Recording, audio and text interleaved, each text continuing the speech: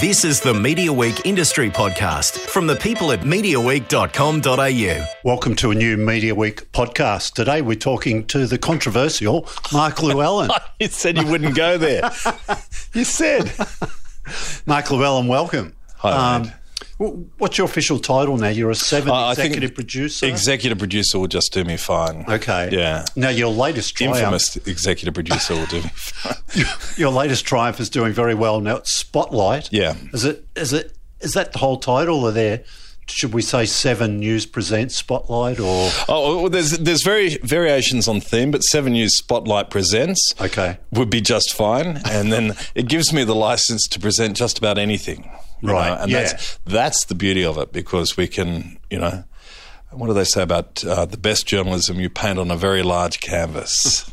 Well, that was going to be one of my first questions. Yeah. What you seem to have started here is something that is resonating with a lot of viewers, but gives you a capability to go almost anywhere in terms of subject matter. You see, I've always thought, right from when I became a journalist and had no idea what I was doing, not much has changed. But right from some would say, but right from that moment, the beauty of look, the excitement of journalism is that you can cover virtually anything. You can do a war zone, or you can cover the local races. You can sort of talk about real estate prices in Sydney, or you can go and talk about how people are feeling about, mental health or depression, or you can just tell a great yarn. That is the beauty of being a person who tells stories, and that's the beauty of having a program like this, is that you're not, apart from the need to sort of provide stories that rate, you're not restricted in how you tell those stories or where you go to get those stories, and that is actually freeing and a joyful thing. Now, this, I'm guessing this is, well, I don't know, so I'll ask you, but I'm guessing there's not a big production group of people behind this, but it's a small team, and then you hire when needed. Yeah, it's a bit like that. The new mantra in television is to do more with less, and that's a terrible mantra, actually. And I would like to say to all those people, you'd like to discourage that. Discourage that. Nobody ever erected a statue to an accountant, but unfortunately. That seems to be needed. That's what's needed. But I tell you what, to be serious for 1 second, what that does do, if you believe in the project, which I do and the people I work with do, what that does mean is that you have the license, if you're prepared to work hard enough, to be nimble, to be flexible, and to try things differently, often because you have no other choice. You don't have the big resources, you don't have the vast amount of money, you don't have the sort of the shackles of the heritage that you lived with. You can go and be a bit different. And that's how you have to be if you're with a small team. And so, yes, you're right, we do have a small team. We don't have the biggest budget, but we do have a sort of a degree of enthusiasm that drives us. Yeah.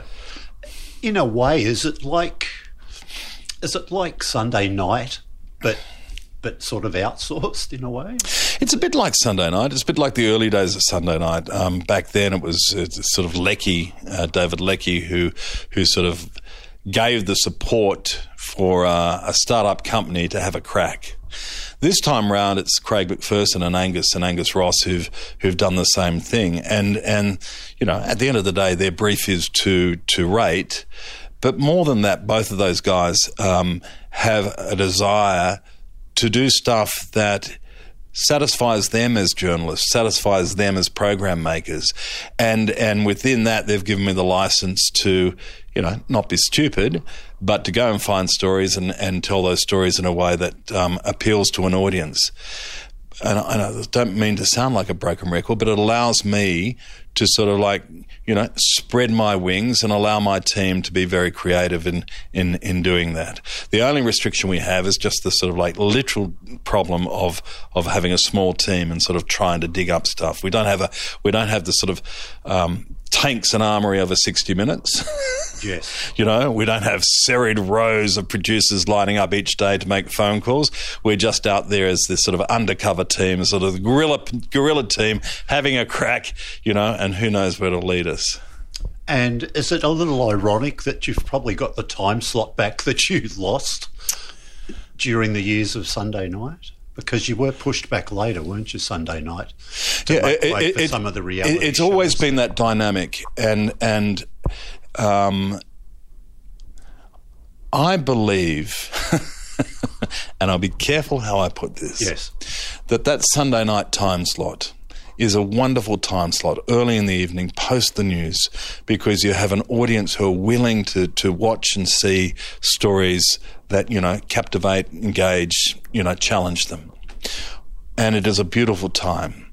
And And while there is a sort of belief that reality shows and shows that, hit the big mark will always work there, I'm of the view that this type of program can and will work there as well.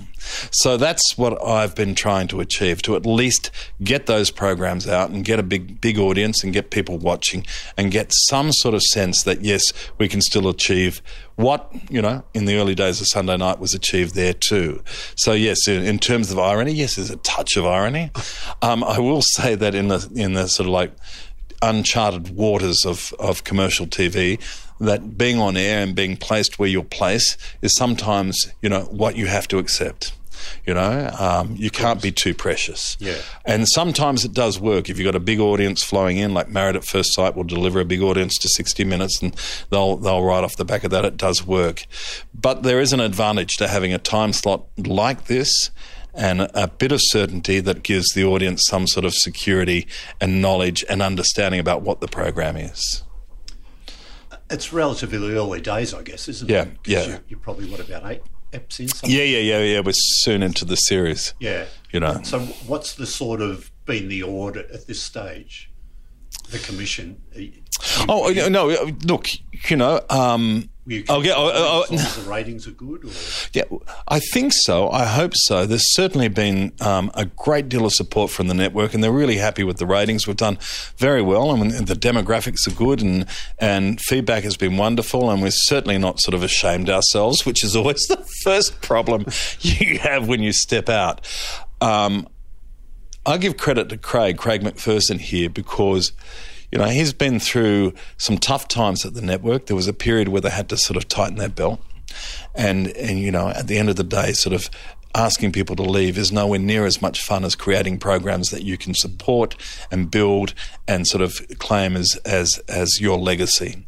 And this is an example, in one sense, not only of his ambition, but also of the network's ambition. They've been through tough times, and now's the time, I genuinely believe, that they're thinking it's time to rebuild, to put another brick in the wall. The task of this program initially was to prove that it could be that brick.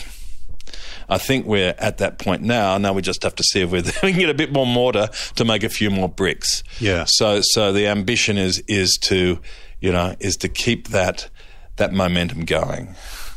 I don't want to talk you out of any more tanks and armoury that you mentioned. No, of course not. But as a viewer, I get the feeling that being lean and mean is working as an asset for you guys, because you'll feel like you maybe, you're punching above your weight. Maybe you don't have all the big, you don't have the tanks and armoury, so it makes you really work harder on story. Well, these days for me personally, to punch above my weight is a bit of an issue. Perhaps not a great day. But in Not a great comparison. In terms of the analogy, it's a terrific analogy. And I even thought that in the early days of Sunday night. I always felt that as an underdog, as somebody who didn't have the resources, of a 60 Minutes, as somebody who was sort of like having to establish themselves as the new player in the market, that the best thing you had was that desire. If you feel you've got nothing else to lose other than the fact that, you'll die on your feet and you'll die trying, then you can have a go at anything. And I think what that does is that it should inspire the best people. It inspires people to try things that are different, to really try as hard as you can to get stories that work. And in telling those stories, you've got to create a point of difference, because you can't be the same as the rest. They're already there. You've got to have a point of difference, and that means being in a clever way, something that's really interesting but not the same. And that's what, to go back to your point, that's what being the underdog is, and that's what, I think we have an advantage with. You know, we are flexible, we are nimble, we are sort of a bit hungry. Yeah, yeah. We should mention some of the particular episodes, and if we start anywhere, it'd have to be with Craig McLaughlin, I guess. It created a lot of noise, which was something you really wanted to do to help establish the brand.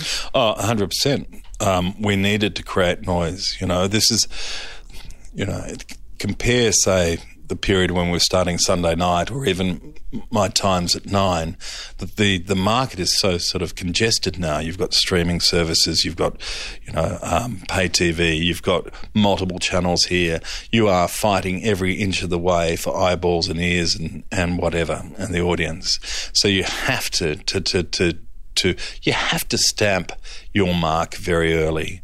And it's hard to do, but you have to fight for it. And that was clearly one of the stories that we were after, and it was clearly a story that had an impact. Yeah. Can you give us any sort of background that you're okay to chat about in how you got Craig's confidence? And, I mean, you hear all sorts of goss out there that, Seven only did it because they want to run this drama again and things like that. But I'm guessing that mightn't have had a lot to do with it. No, it didn't. Look, I'll give you an example. Craig is a guy who's been badly burnt, and, you know, he's gone from being top of the heap to being bottom of the heap, and it's hurt him deeply, you know, and you can have a varied opinion on his behaviour and on the behaviour of others, but the bottom line is that he was sceptical about people coming and approaching him, and sceptical about how the story would be told and whether he'd be getting a fair deal, etc., etc. So, you know, that involves building a relationship. And one of the things, I'll give you an example, is you know, Christmas Eve this past year, I went up to his place just to sit down and talk to him. You know, that's Christmas Eve. That's what you have to do. Where there was no guarantee of getting that story. I was there just post New Year's Day, doing the same thing. So it wasn't, you know, a deal done. It took a while to win the confidence of him. Now, having said that, the important thing that I had to deliver was the notion that I wasn't going to go easy.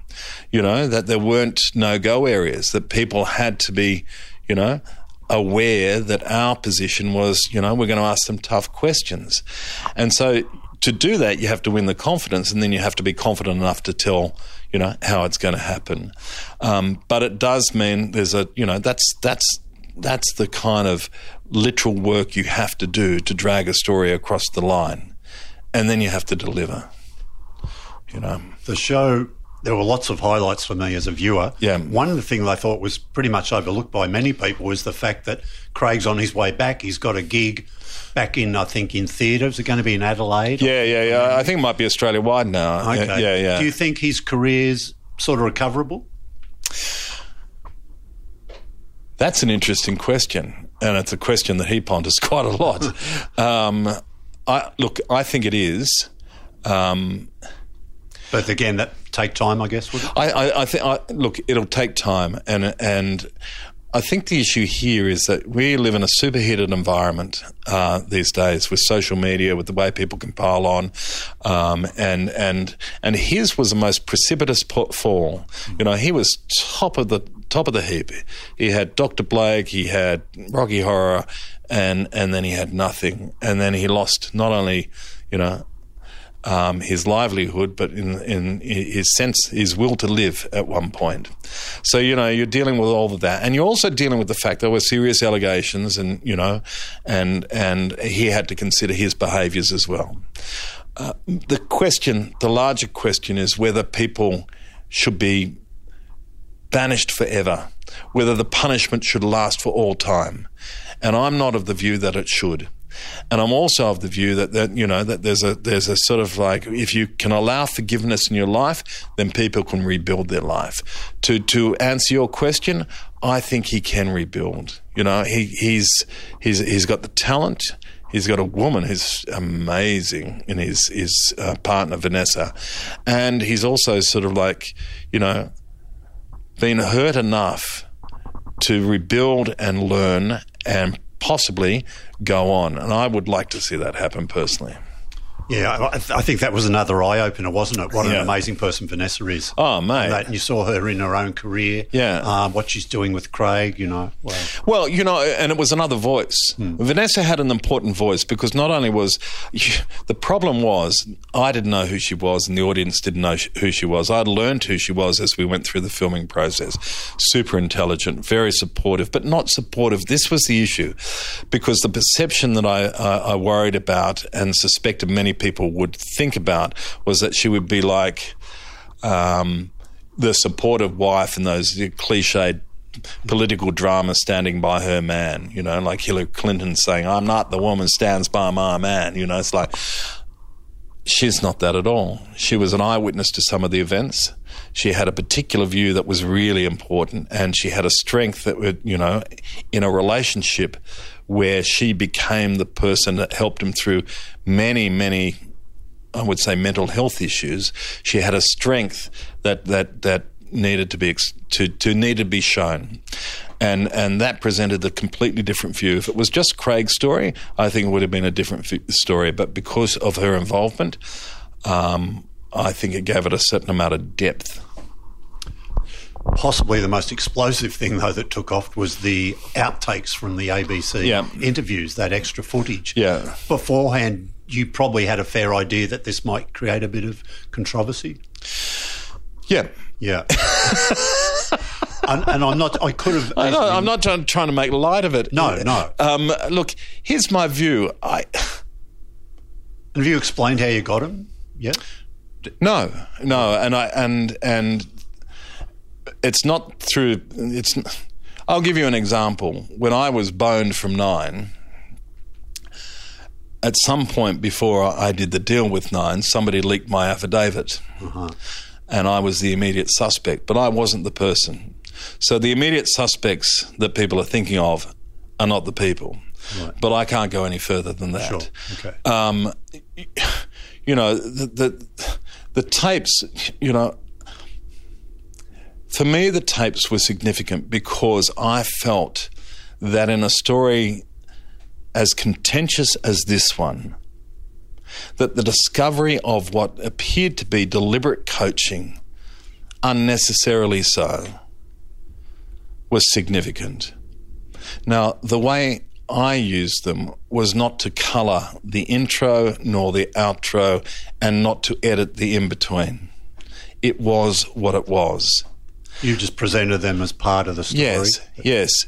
But I think in a story where you're dealing with a person's career, with the possibility that he's going to go to jail, and the issues surrounding the sensational and also very important allegations being made against him, that you have to tread a very, very fine line journalistically. I think the best word, surprised by what I found. Now, the ABC have responded in kind, and they've said that they will not be lectured by the types of me, Mark Llewellyn. I'd love to know who they would be lectured by. But, I think, to be honest, that there is a problem with taking the high moral ground and cutting corners because you're sitting on the top of that mountain. You can never do that. And that's what concerned me about what I was hearing and what I was seeing. I'm just interested personally to find out, where do you sit when it comes to the ABC? Do you share the Sky News view that's totally unnecessary, we don't need it? Or do you think they do a good job? My training ground was the ABC. That's right. Where and look, to be honest, I'm using that cliche, but my training ground was the ABC, and that's where I learnt the values that I'm now espousing. Mm-hmm. So that's where I learnt the things that I hold dear. I learned at the ABC. So I actually value the ABC. It does a tremendous, tremendous service, and I have many friends there. And for anyone to think that I'm criticising this for any other reason that I was a bit surprised by what I saw and found is wrong. Yeah. Is there any more Craig McLachlan stories to come from you? Because I know you had a follow-up in one episode, didn't you? Subsequently to the main show. Is there stuff he would do in the future that you think would be worthy of following, or is there any other tales to this one that... I think at this point that, look, in his life, there's a few things to play out, whether the defamation case will proceed, and if so, whether they'll win, whether his new tour will work, and whether his career will be revived. All those things will happen. I would like to be a keen follower of that, and if some or all of that happens, we'll definitely follow it. Yeah. Yeah. Some of the other episodes, again, compelling viewing, the Martin Bryant one. Oh, yeah. Wow. It's, I'll be honest, you think, gee, do I really want to watch this, because... I mean, it's a big story, but it's still quite hard if you lived through that, didn't you? When it happened, to have it relive it all again. We queried that story and we thought about it quite deeply. And one of the things we are trying to do, me and Denham and others on the program, what we're trying to do is when we're telling these stories, I think there's a tendency sometimes, particularly in the crime genre, just to retell what we already know. Maybe different voices, maybe some experts, blah, blah, blah. Sorry, I'm just about to fall asleep. Anyway, what we're trying to do is to find something we don't know and find something of significance. If we're going to run that story, it needs to be for a significant reason. And in the case of Martin Bryant, what Denham and Rebecca Cox, the producer, were able to unfold or find was new information.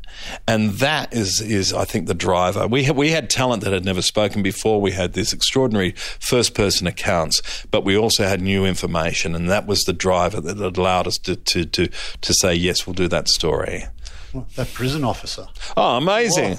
Some of the stuff he was saying, was that being picked up by other media? No, but it should be. I might set up my own media. Gee whiz, some of the stuff he says. Yeah, it was extraordinary. Incredible. But, there's a great series that was filmed in America some years back called The Jinx, and what it did was to go back and tell a very extraordinary case, tell the story of an extraordinary case. But in telling that extraordinary case, what it did was to go back, find original source material, find the original news tapes, find the original players. And if you do that, what you find is that for them, the events that happened back then are as if they were just yesterday or even today. Their recollections are so clear. It's the most significant event in their life, and suddenly it's brought to life. And all you have to do, and that's your task, is to find them, treat them with dignity, and get their story. And that's what we were able to do. The cynic in me, when I see your the trailers for an episode of Come, they're laying it on a bit thick this week. Yes. But then if you watch that episode, you think, well, okay, it's sort of justified. So from what I've seen so far, Well, that's a good point. There's Tim Warner had a saying which has always stuck with me: anticipantment. Right. That if you promise something and don't deliver, the audience, you may get the first time you do it, you may get a good audience. The second time you won't, and the third time they'll be turning off in droves. So if you're going to promise something, by and large, you have to deliver. And you'll lose their trust for future endeavours. Yeah, and it's easy to do. I mean, we all fall into the trap. If you see one story this year, it's like, it'll change Australia. All Australia will be talking. But eventually it loses its currency. And if you're going to do it, the hard thing for a program like this, in a short season, is that you want to establish some credibility. You want people to get some sort of knowledge of what the program is about. And if they come to accept that you will, by and large, deliver on what you promise, and that you're going to have a good experience while you're watching, and that at the end of it you might be debating, you might be angry, if you feel some emotion, that's a very good thing. And the way to do that is to consistently not overpromise and underdeliver. Right. As one of your things, you don't want to be too time sensitive, so these episodes will work. I mean, a lot of this stuff would work a treat in repeats, or on 7+, I'm guessing. Yeah, but there's also is that part of it. There's a bit of it. I think to take it a bit further. I was actually talking to somebody at 9 recently. God bless them. And how is Mike Sneesby? Yeah, he's terrific, but it wasn't him. Okay. And try though. Yeah, right? and no, it was just a mate who was passing on some really nice comments. But what they were saying is that, you know, what we're seeing is that, you know, this can work in a space that's normally reality based. So they were watching the program. They were getting, it's kind of interesting. They can work in a program that's not in a space that's normally reality based. But the next bit is that, you know, some of these things would, you know, fit well in a streaming market. So, you know, Ross's story about UFOs, that is made for a multiple streaming, you know, episodic market. And that's part of it. I'm not trying to be an old Sunday Night or an old 60 Minutes. We're trying to sort of tap into the new sort of way of telling stories. So you've got to, when you look for something, you've got to, as you say, you've got to be able to offer some new element to it, but you also want a story that's already going to be pretty much widely known? Most times, but not always. There are some stories that you can tell, but it's harder to bring people to the table. But there are some stories if the story is compelling enough, if the talent is good enough, you know, the story will work. The question is, can you bring them to the table? And that, you know, that gets into the promotion that you do for that story. So I wouldn't limit myself that we'll only do sort of high profile stories that, you know, people know, because there are stories out there that, I mean, this one we're doing this week that people don't know of. It's a cracking yarn. It's about a prime suspect who's, you know, been involved in a mysterious death of his girlfriend. It's not widely known, but the story itself is a ripper. So I won't limit myself to that, but there are other stories and there are other times where we just absolutely will go for things that, you know, audience knows and resonate. Sure. Now, you're able to tap into some good Seven talent. So is Denham Hitchcock pretty much exclusively yours, or yes, is he doing other stuff? Yes, too? no, he won't be allowed to go anywhere else. He's tethered old Denham to the program, right? And he's a real, he's an interesting cat. Filmically, he's trying stuff that there's a start to the story that we're doing this week, which is about Johnny Ruffer. And it's not the start I expected, and not the start I think the audience will expect, and it's quite brilliant. Right. You know, and it's a bit of. He came up with that. He came up with it. Yeah. It's a bit of a risk. Sometimes people say you need to stick to a format, a formula, and you know, it should always be a teaser at the front, and then you follow it with this, or there should never be a teaser at the front, and you start with this, whatever. I like the fact that we can throw the formula out. And the reason this works is not only because it's, you know, filmically interesting, but because it sort of has an emotional depth that taps in very quickly to what the story is about. And I kind of like that. And Denham's brought that to the table. And X9 people too. Michael Usher, you've done a lot of work with back here. He's busy elsewhere as well here, isn't he? Ross Coulthard, he was on Sunday Night for a while, wasn't he? But 60 Minutes. Yeah. I was surprised to see him doing the UFOs, but he's got a book out, so it's a subject he knows a lot about. No. I think you could fairly say that Ross is an enthusiast. Man, he has great sort of passions, you know. He's got this sort of like... I look at him, and when he speaks, his hands are so vibrant, his face is open, and he has these amazing passions. He's constantly thinking. And the trick for me in bringing people like Ross or Michael is to engage those elements of their personality that sort of like enliven me and make them as relevant and enlivening for the audience. But if you bring to the story somebody as passionate as that, you're already ahead of the game, you know. And also there's an intelligence, and there's there's a mischievousness about it. I mean, this is a subject that you could easily be derided for, ridiculed for tackling, but he's brought to it, you know, not only the passion but the intellect, and also the information that sort of shows that, you know, say the American government is taking this very seriously, and suddenly there's a different story, you know. Now, look, I sort of want to wrap this up by firing you a lot of questions about your TV favourite colour, blue. Well, you've been looking at my notes. I don't say favourite colour, but you've done a few different jobs and you've bounced between 7 and 9. Am I right? 2 stints at 9, 2 stints at 7? Yeah. That's right. Yeah. I'm the metronome of Australian TV. You've done about 10 at each, but it's not that bad. It's only 2 at each. Right? Yeah. But you've done a few different roles. You've been a reporter, you've been an executive producer, you've been a head of news and current affairs. Yeah. What's been your best media job? Is it what you're doing now, or maybe it's that, but what else have you really enjoyed? Oh, wow. That's an interesting question. I was too short in the role of head of news and current affairs at Nine because I got so thoroughly boned and so quickly. I enjoyed the ascent and the possibility of what that would have led to. But what I've done more recently in the last few years, both at Nine and at Seven, is sort of do what I really love, and that's tell stories.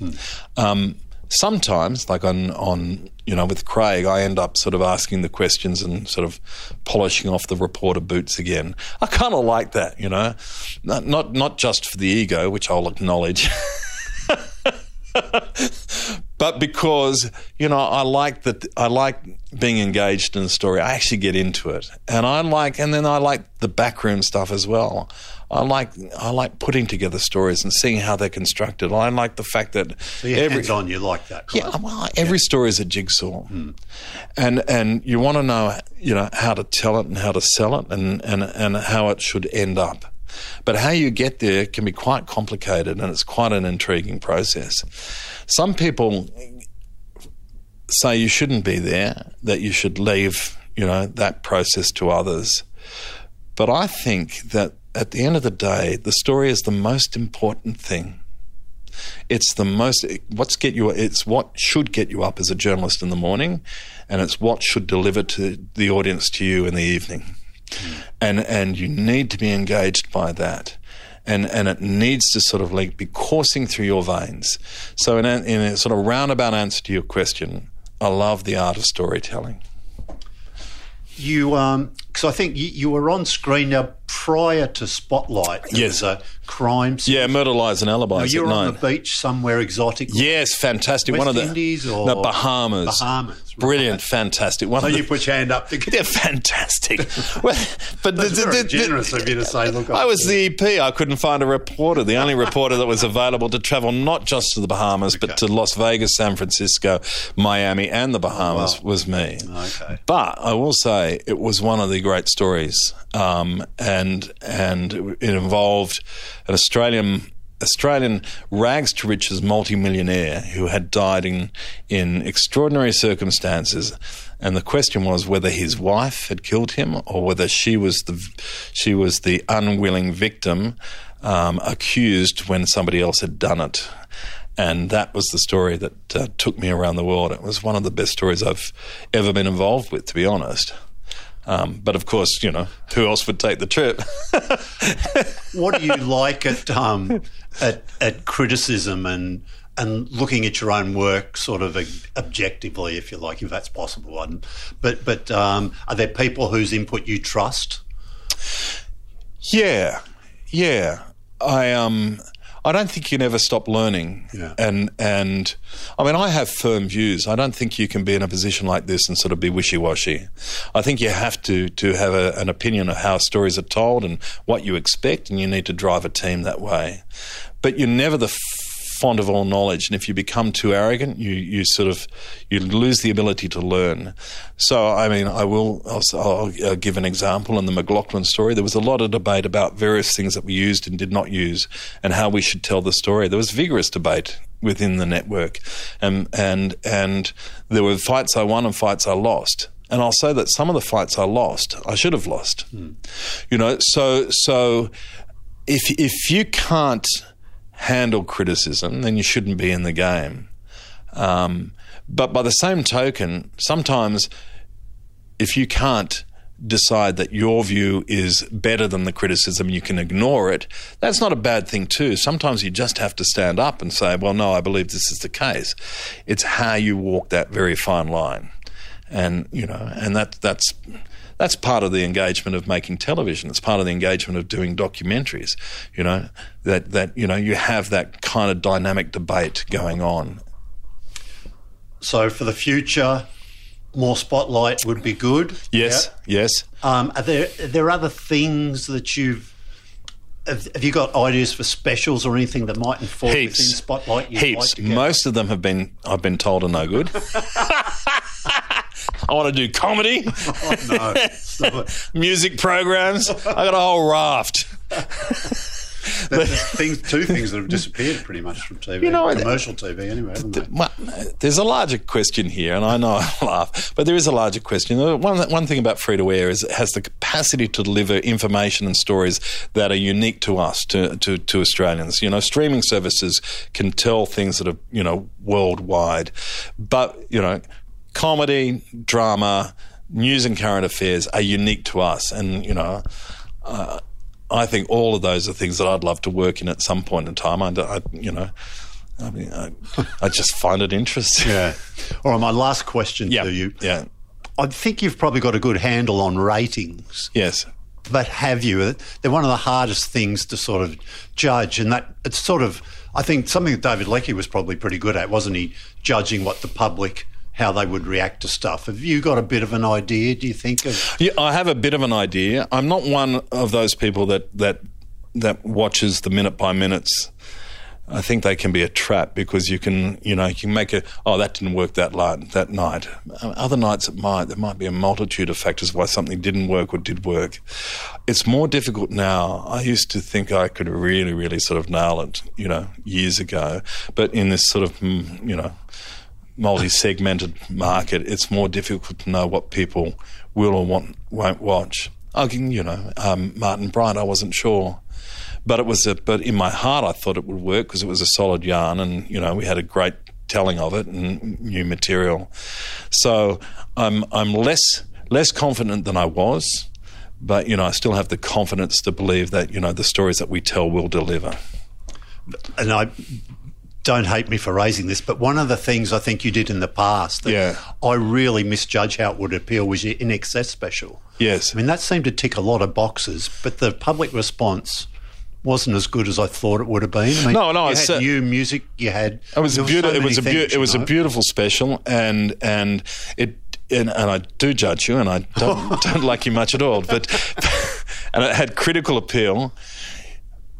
I'm going to give a weird reason for why it didn't work that night, and that reason is that the ABC had Hillary Clinton on that night, and they rated 800,000. There's lots of reasons things can't work. Yeah, and a week later or a week before, we might have just nailed it. Right. Who knows? A week later and a week before, maybe we wouldn't. But the ABC had a spectacular program that dragged what would have been probably the audience that came to In Excess. So I was surprised and sadness. It's the perpetual thing. One moment you're up, one moment you're not on TV. The program itself is one I remain proud of. It was a beautiful program. It was critically acclaimed, all that sort of stuff. But yeah, that's why I said when you asked me about the ratings, I can't always predict. Yeah. Would you know if that's on 7+ still? Well, I haven't seen it everywhere. It should be available on DVD to every household or sort of Blu-ray. I don't know. I should check. It was bloody good. Yeah. All right. Look, it's been great talking to you, Mark. Oh, mate, terrific to catch up. Continued success with what you're doing. We'll look forward to your Sunday night exposés. Oh, thank you, mate, and good to see you with more hair than I have. Which wouldn't be hard these days. Thank you.